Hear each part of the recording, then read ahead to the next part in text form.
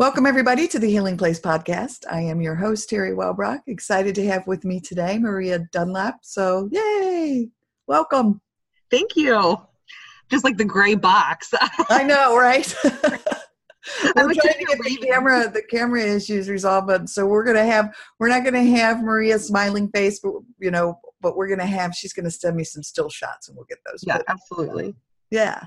So we met down at TEDx Cincinnati and just kind of, hit it off and started talking. And you told me about your beautiful mission and the work you're doing. So tell the audience about it. Yeah. So first of all, Terry, thanks so much for having me today. This is really exciting to be able to share Vivian's victory with a new audience and hopefully be able to just be a resource and bring some hope to some of your listeners. But I founded Vivian's Victory, which is a nonprofit, and our whole mission is to bring hope, build communities, and bridge gaps for families when they have a child that is facing a chronic illness. And we've been around since 2014. We primarily are working in Cincinnati with families that come to Children's Hospital in Cincinnati. We're not affiliated with the hospital, but we meet most of our families because of their child's diagnosis and them coming here to receive care for their child. And we're able to do that on a lot of different ways. For every family, it's different. It could be just being an emotional support for them, to be present for them, to build that community. It could be, helping them with a gas card so they're able to be physically present for their child, or helping them with their rent, or keeping their lights on so that they're able to be discharged from the hospital and go home, and pretty much everything in between there. And since 2014, we've impacted just over 2,000 families. Wow. Really exciting. And also, I think a huge testament to what a need there is for what we're doing. So. Right. Absolutely. Is there an application process then that people go through? There is. So there's two ways that we meet our families. We have an application that's online, and that's where families are able to request specific assistance. So it could be, the gas card, a hotel stay. It could be their utility bill paid, their rent paid, whatever that specific financial need is. That's how we would meet families, is through the application, which is found on our website, viviansvictory.org. Or we also meet families through our programming in the hospital, which is really innovative in an approach that we're taking that goes under the whole building community aspect, is being present for families where they're at, meeting them where they're at, which having a child in the hospital can become very isolating because people don't know how to handle that. People don't know what to say. They don't know how to react themselves. And so a common response is just not to do anything. And so families are alone, they're scared, they're broken, they're confused, and we're able to go in and lift them up through different activities, just being a one-on-one peer support for them, being able to, do sibling parties for holidays, or just fun days through the year, just whatever that is, to allow the families to know that they aren't alone. Yeah. So beautiful. My son, John, my oldest, who's 25 now and doing great and has no health issues, but he was in Children's for 10 days. When he was 2 months old, he couldn't breathe. And they couldn't figure out that they ended up calling it an echovirus. They thought it was pertussis, whooping cough. But all the cultures came back negative, but it was truly terrifying. And I never left his side. And, people would say, oh, you need to go home. You need to rest. You need to take care of yourself. You need to shower. You need to, and I was like, I always thought, I don't want him to open his eyes and not see his mom here. I'm going to get choked up talking about it. Yeah. And so it was so overwhelming as a parent. And that was just 10 days. I can't even imagine what you and other families have gone through, but just again, when that doctor came in and I said, could he die from this? And he said, oh yeah. And I just remember like, oh my God, like, right, you're like, I can't breathe now. Like, right. Right. Yeah. What are we going to do? Yeah, no, it's really scary. And it's an incredible roller coaster that you're on. And like for us, we were in the hospital for 59 days with Vivian, and we prenatally knew that Right. she had a heart defect. And so we knew going into her birth that we would be in the hospital. But we didn't anticipate all of the complications that she had. So, it's just this roller coaster, like every day, and being like, oh my gosh. And that not wanting your child to not have you present for them is the worst thing. I remember we had a resident that would come in all the time, and God love him. He was trying to be so supportive, and he would tell me all the time, Maria, you need to go out. You need to go, get your nails done. You need to go home and take a nap. You need to go, you need to just get out of here. And I finally one day looked at him and I was like, dude, this isn't your kid. Right. Like, when your kid is in this position and you're in this position, then you come talk to me about leaving, because I can't do that. If I was at home with my child and I was going to go do one of these things, I would have someone I know, I love, and I trust to come watch her. Right. If I'm not going to be here, someone else does need to be here, and it doesn't need to be you or one of the nurses that is, doing the best job she can, but she also has 6 to 10 kids on her caseload that day. You know what I mean? Like, they're not going to be sitting in here being present, which is my job. Right. But that's a real struggle for so many people. Yes. I mean, we have so many families that's not a reality for them to be able to be present for their child, because what we do as a society, especially in this medical realm, is we say the best care for your child is hundreds of miles away from your home. And so what we're going to, and not even that, I mean, it can even be local, but we see a lot of families that come in from all over, and they literally leave everything. Yes. And come here and are with their child. And then what the hospital says is, hey, we're going to take care of your child. And the family's like, well, what are we going to do about our house? And they're like, sorry, we can't help you there. Like, our responsibility is care for the child. So that's wonderful and great. But then we're putting families in a position where it's you're damned if you do and you're damned if you don't. Like, you want to be there for your child and be present for them and love them and support them and nurture them, because that's what you want to do as a parent. But on the flip side, in doing that, you're putting the rest of your life in jeopardy. You might lose your job. You might lose your house. So you're in this limbo, like this fork in the road of like, what am I going to choose? Right. Yes. And nobody should have to choose that. That is, it's such a great point. And it made me remember that on our last days there, we were in a private room, but then once they realized, John was in recovery mode and doing better and breathing better and oxygen levels were up, and they put us in a room with another baby. And for the 2 days, no one came in, to check on that baby. And the baby was crying, and I peeked my head out and said to the nurse, can I pick this baby up? Can I hold this baby? Do you want me to give it a bottle? Like, what can I do? Like, it was breaking my heart. And they said, no, we're just really swamped. We'll be in just a second. And then the nurse did come in and, fed the baby and what have you. And I said, no one's been here. And she said, well, I'm not supposed to say anything, but they have like 6 other kids at home. They can't. Yeah. Yeah. And I was just like, I can't even imagine making that decision as a parent. Like, oh my Lordy. Yeah. No, me either. And Terry, you and I both were in the same position, that it was our first child. Right. And so, we weren't in that position to have to choose. And now, I'm currently pregnant with our 7th. And I think, oh my gosh, if I was in the position with all of my kids, and I had one in the hospital, like, I know I had to take my son, God love him, on Christmas morning to the ER because his drum set that Santa brought was not set up properly. And so he took a symbol to the face, God love him. So we had to go and get stitches. But just even thinking, like, I knew I was going to go home. Right. After we got this taken care of.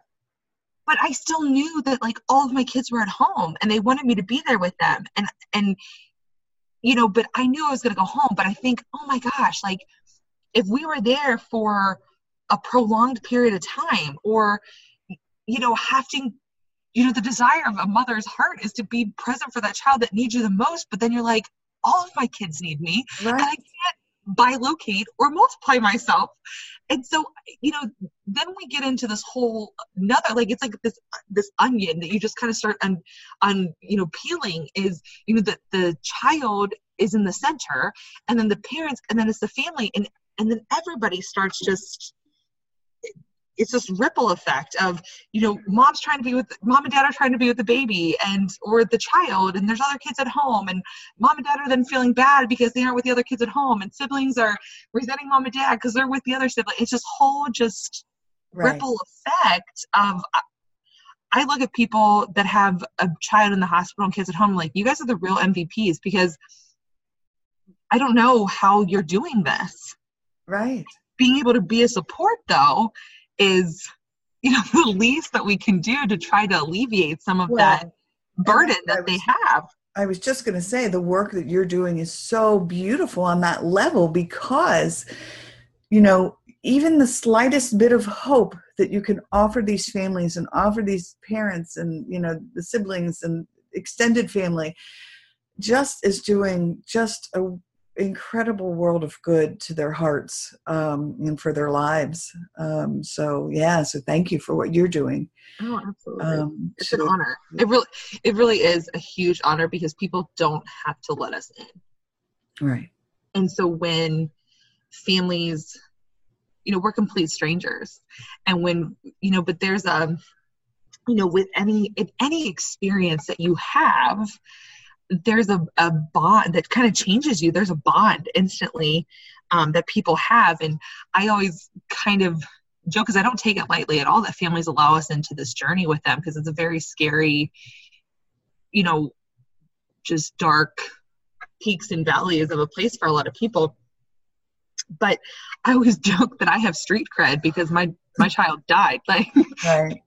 People will call me all the time and say, I don't want to talk to my doctor or nurse or social worker. I want to talk to somebody who's actually lived this, which is a huge responsibility for us too, because it's, defining, like, having that fine line of being support and people taking the things that come out of our mouth infallible too. And it's so true. It's like a trauma warrior badge, I think, we wear. I certainly have my trauma warrior badge for different reasons. And it is one of those things, like, you can flash the badge, like, I get you. I get it. Exactly. Yeah. That's 100% it. And it's also, I think, helping people understand, when I was in the hospital with Viv, there was one person that I didn't know very well, but again, it's that trauma warrior badge. She had conjoined twins that lived for 43 minutes after they were born, and then they died. She was the only person that could have called me and said to me, I know exactly how you're feeling. I'm so sorry. And yet she called me and she said, I am so sorry that Viv died. I can empathize with you, but I have no idea what you're going through right now. Right. And I just want you to know I'm here for you. And, I love you. And that impacted me so greatly, because it made me realize in a new way, like, we don't this journey, while it's similar, each person is so different. And that's in everything in our life. Is every experience that we have is so different, even though it could be similar. Yeah.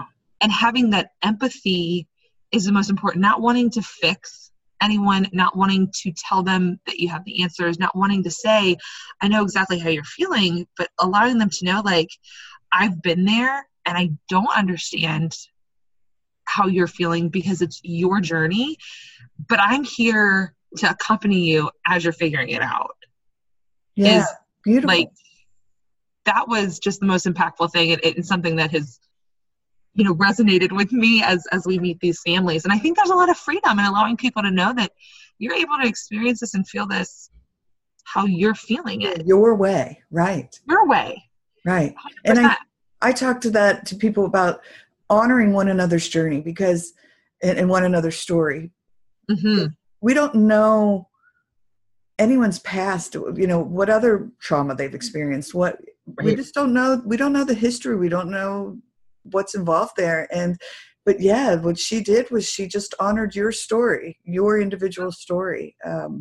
And if we can start to learn to do that as a society, I think Oh, absolutely. it'd be such a more beautiful world. Yes. Yes. But I think too, to that point, like, so I am just freakishly obsessed with the story of the orca whales pod. Oh, yes. Oh my gosh. So it's like hysterical because I have this totally irrational phobia of orca whales, but I was totally just captivated by the story of this mom orca whale that had her baby and it died, 40 minutes after it was born, and she carries it on her nose for 17 days and is at risk for her life, how she's grieving. But then what happens is all these mother orca whales and her mom pod come and help her. They, swim under her. They feed her like they're young. They take turns holding the baby so that mom's able to grieve, but mom's also safe and taken care of. Yeah.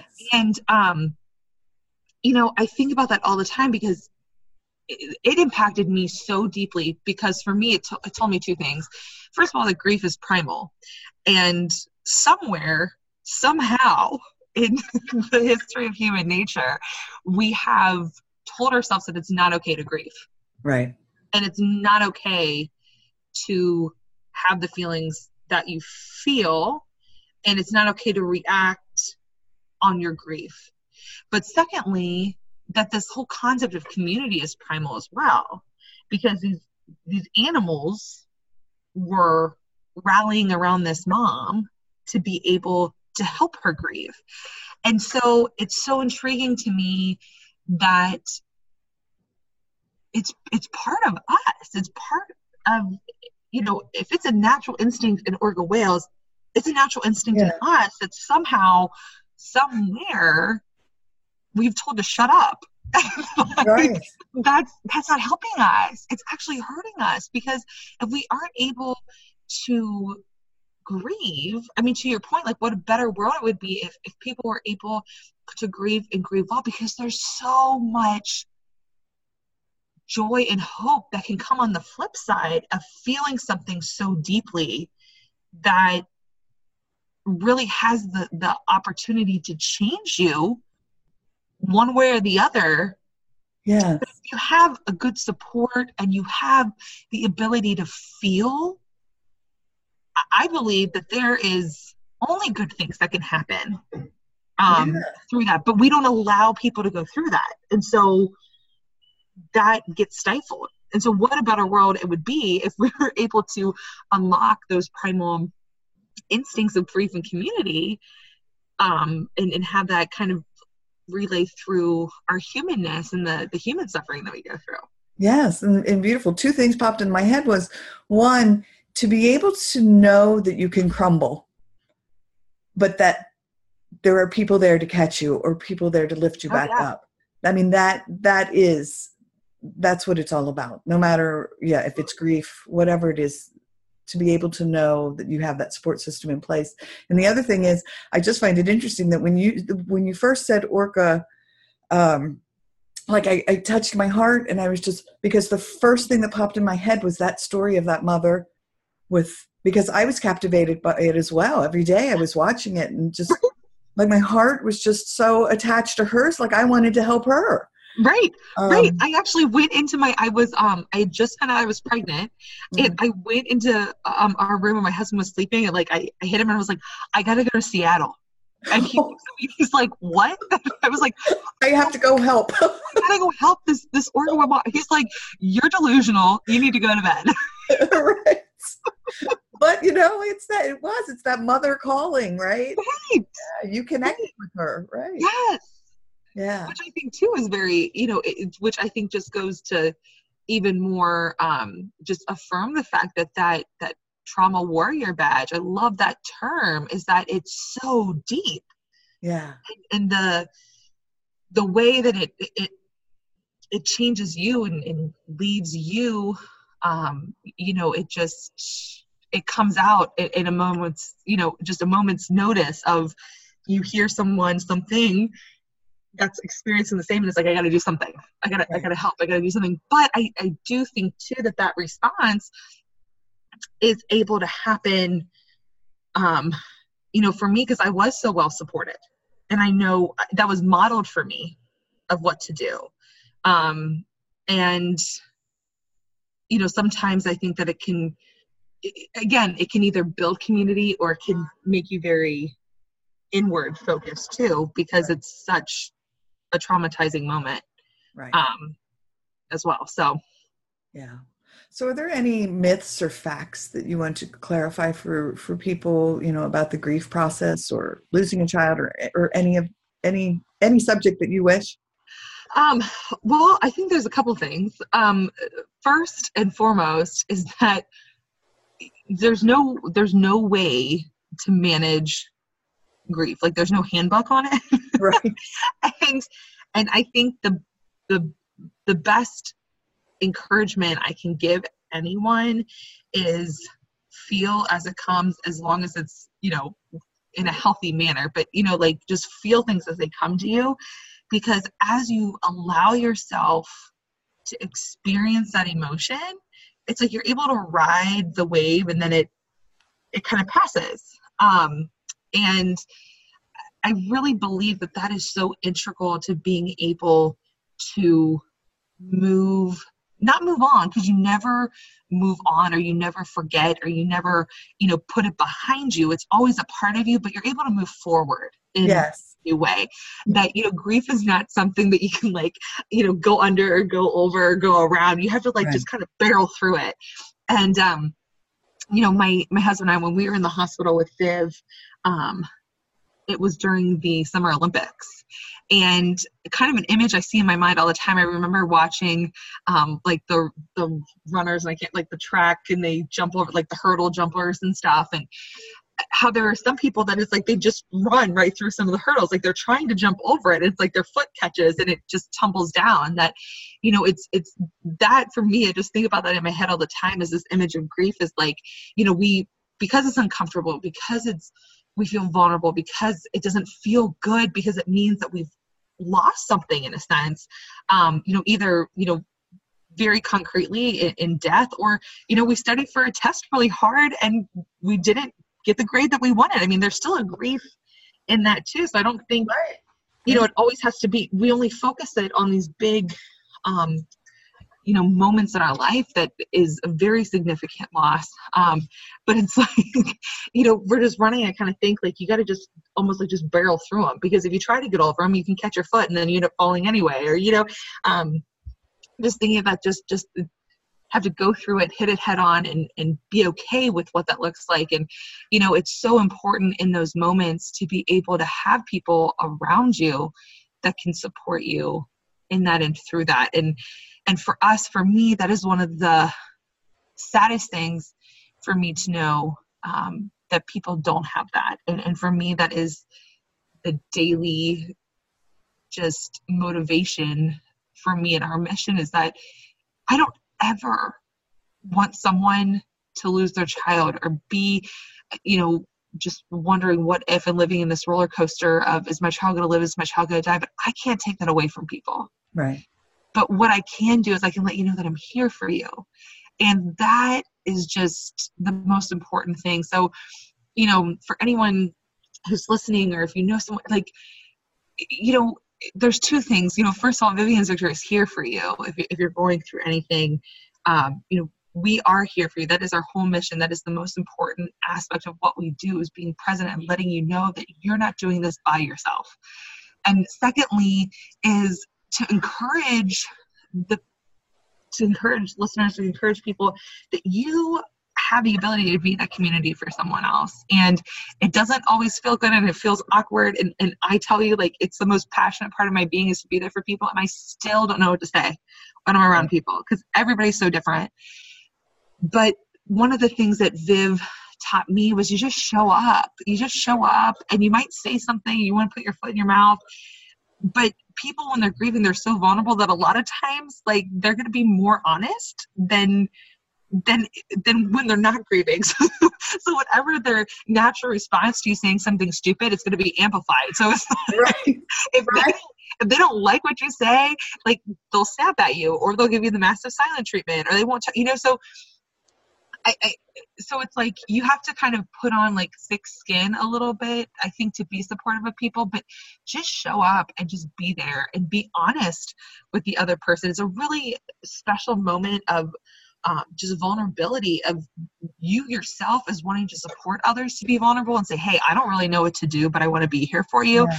It gives the person receiving it the opportunity to be really vulnerable and say, I don't necessarily really know what I need, but I appreciate you being here. Or, I don't like what you're saying, or I do like what you're saying, or, it's really a moment that there's potential for real bonding. And that I call it a soul connection. There's just 100%. Yeah, the soul connections happen sometimes just in the quiet. How funny! I saw a meme on Facebook this morning, and it was like two cute little elephants, cartoon elephants, and one came up and said to the other one, "Are you okay?" And the other one said, "No," and the other one said, "Do you want to talk?" "No." "Is there anything I can do?" "No." And the other elephant said, "Okay," and just sat down next to the other elephant, and they just sat there smiling next to each other. And it was, again, very powerful because it was just, you don't necessarily have to do anything. You just need to be there. You just need to be there. Yeah. That's it. Beautiful. Which is not just that's it, but that's exactly. Right. Exactly. It's so meaningful. But yeah, I mean, those are the two things as far as Another thing I wanted to say to you as you were talking was I had gone to a suicide vigil in Claremont County when I worked for Child Focus, and a father of a young man who was in college who killed himself said something that has so stuck with me, and when it came to grief, I just found it so powerful.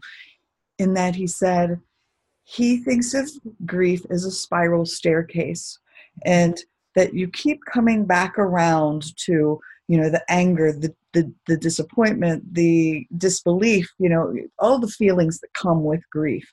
Mm-hmm. But you continue to move upward, and you move away from, but it's always there. It's always there. But you allow yourself that opportunity to keep coming around to it and keep coming around to it. It's just as you go up the spiral staircase, it becomes less intense.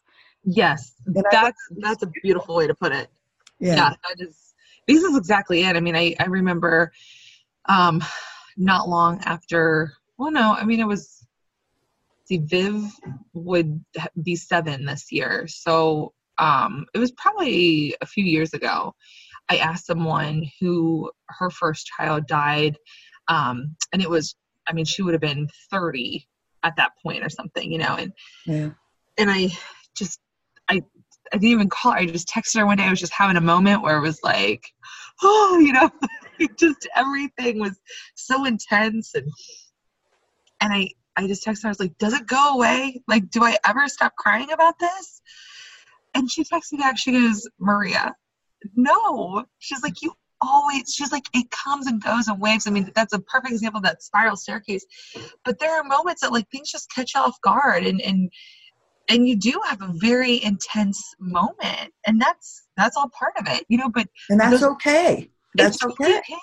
It's totally okay. And those moments become fewer and further in between because you're learning and grieving and growing, and that's all part of it. That's all part of the whole process as you get to the point where you're not, crying all day, every day. As it comes, it spaces itself out a little bit more, and that intensity changes, which I think can sometimes make people feel guilty that they don't have the same intensity. We have a family that we worked with, and the mom told us that it was 2 years after her son had died, and she felt bad because she wasn't crying every day.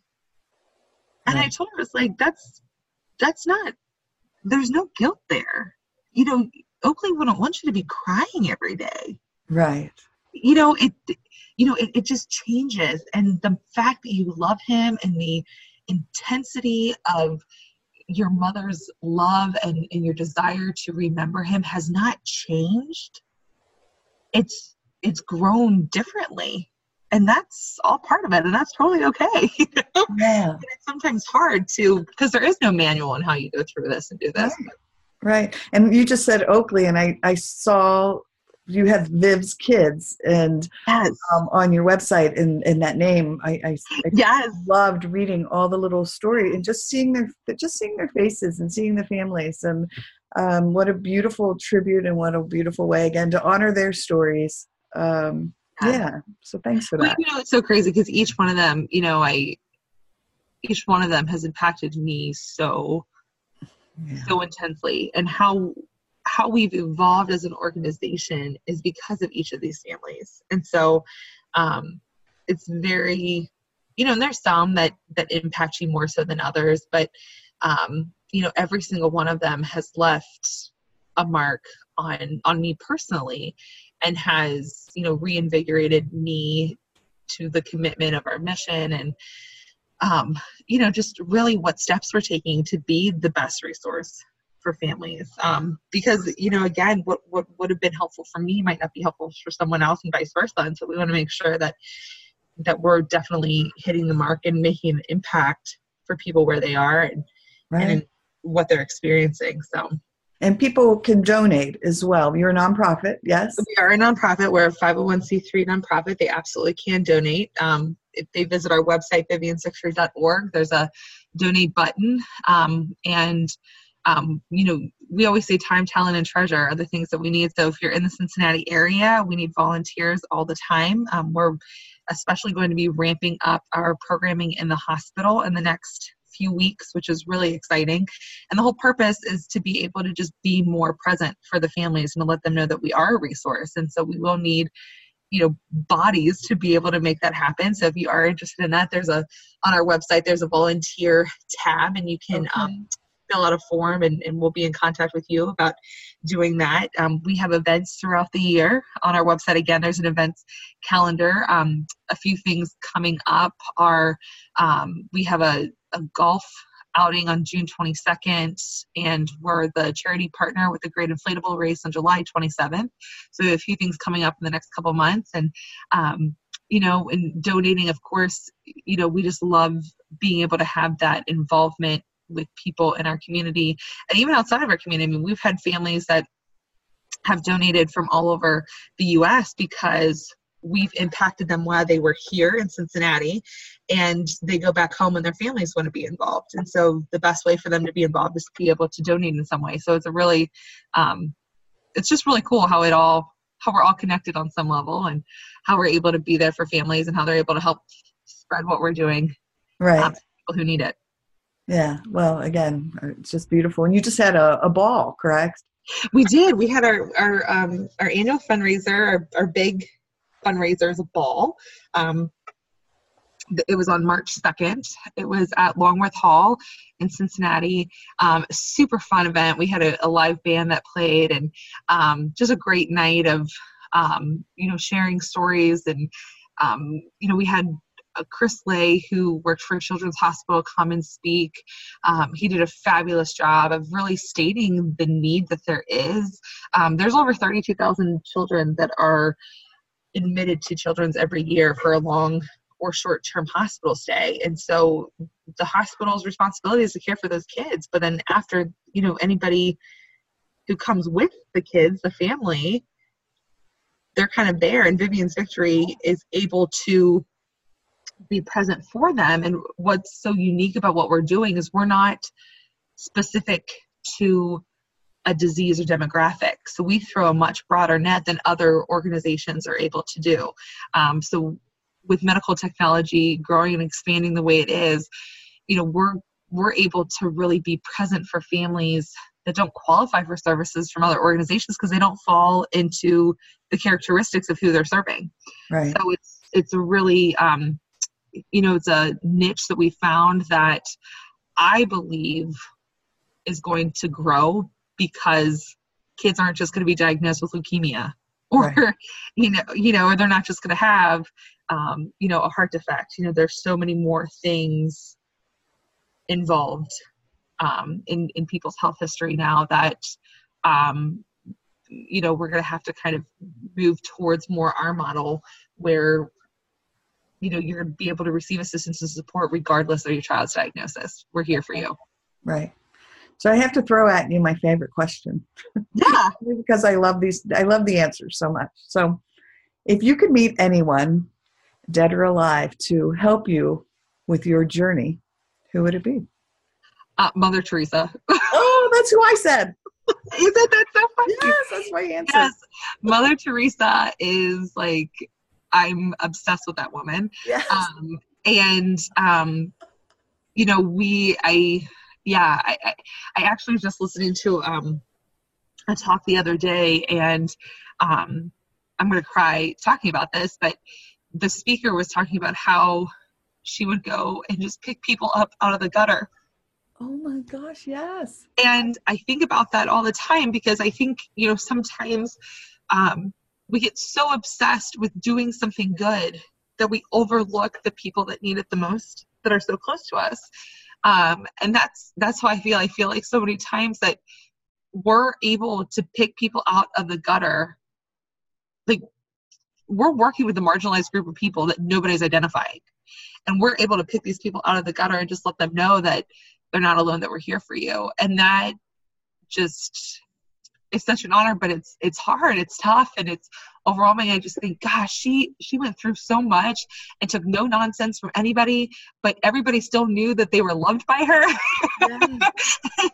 I think I would love to be more like her. I get it on so many levels, and I've said, I swear though, those exact same words that just came out of your mouth, that she was not afraid to go into the trenches and, you know, hold those babies that had leprosy, or touch those people, or take them by the hand and just let them know they were loved, and let them know, and I'm going to get choked up, and just let them know that they mattered. Mm-hmm.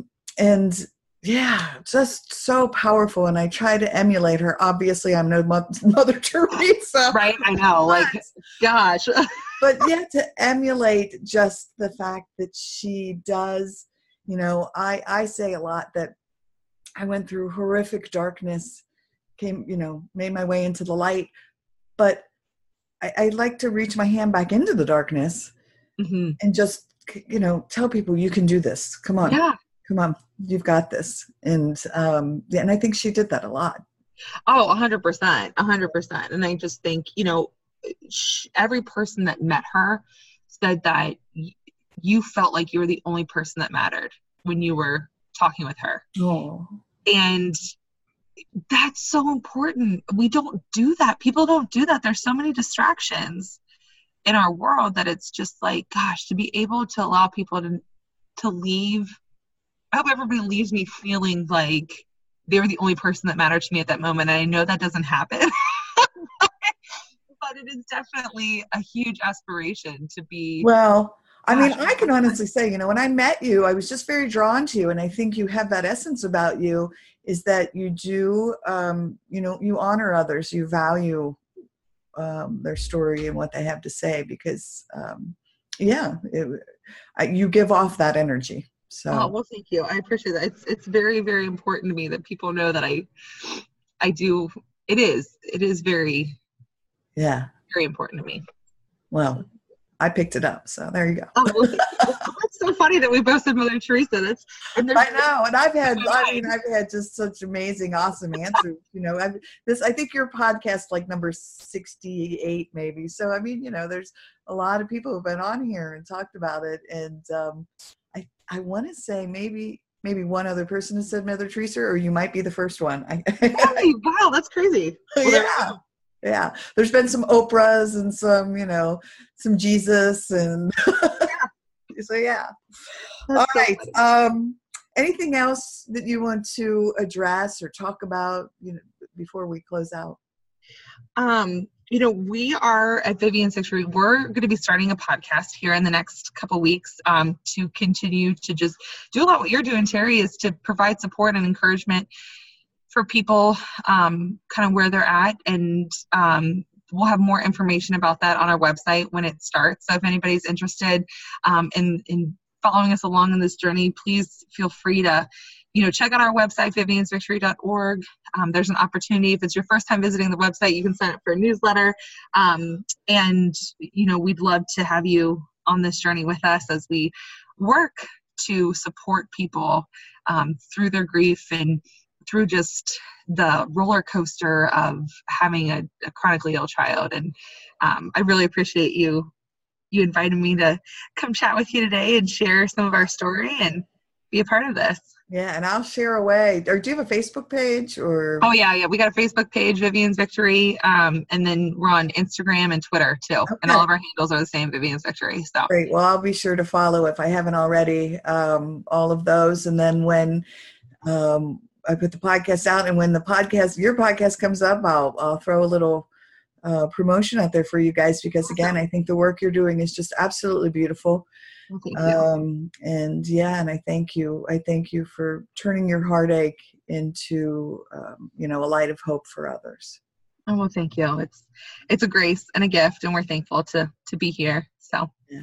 Well, and thank you for all you're doing to bring light to so many people, and this hope to so many people. And it's just so important and so needed. We just live in such a broken world that being able to share hope with people is just, it's so needed. And so thank you for following thank you. intuition that you had.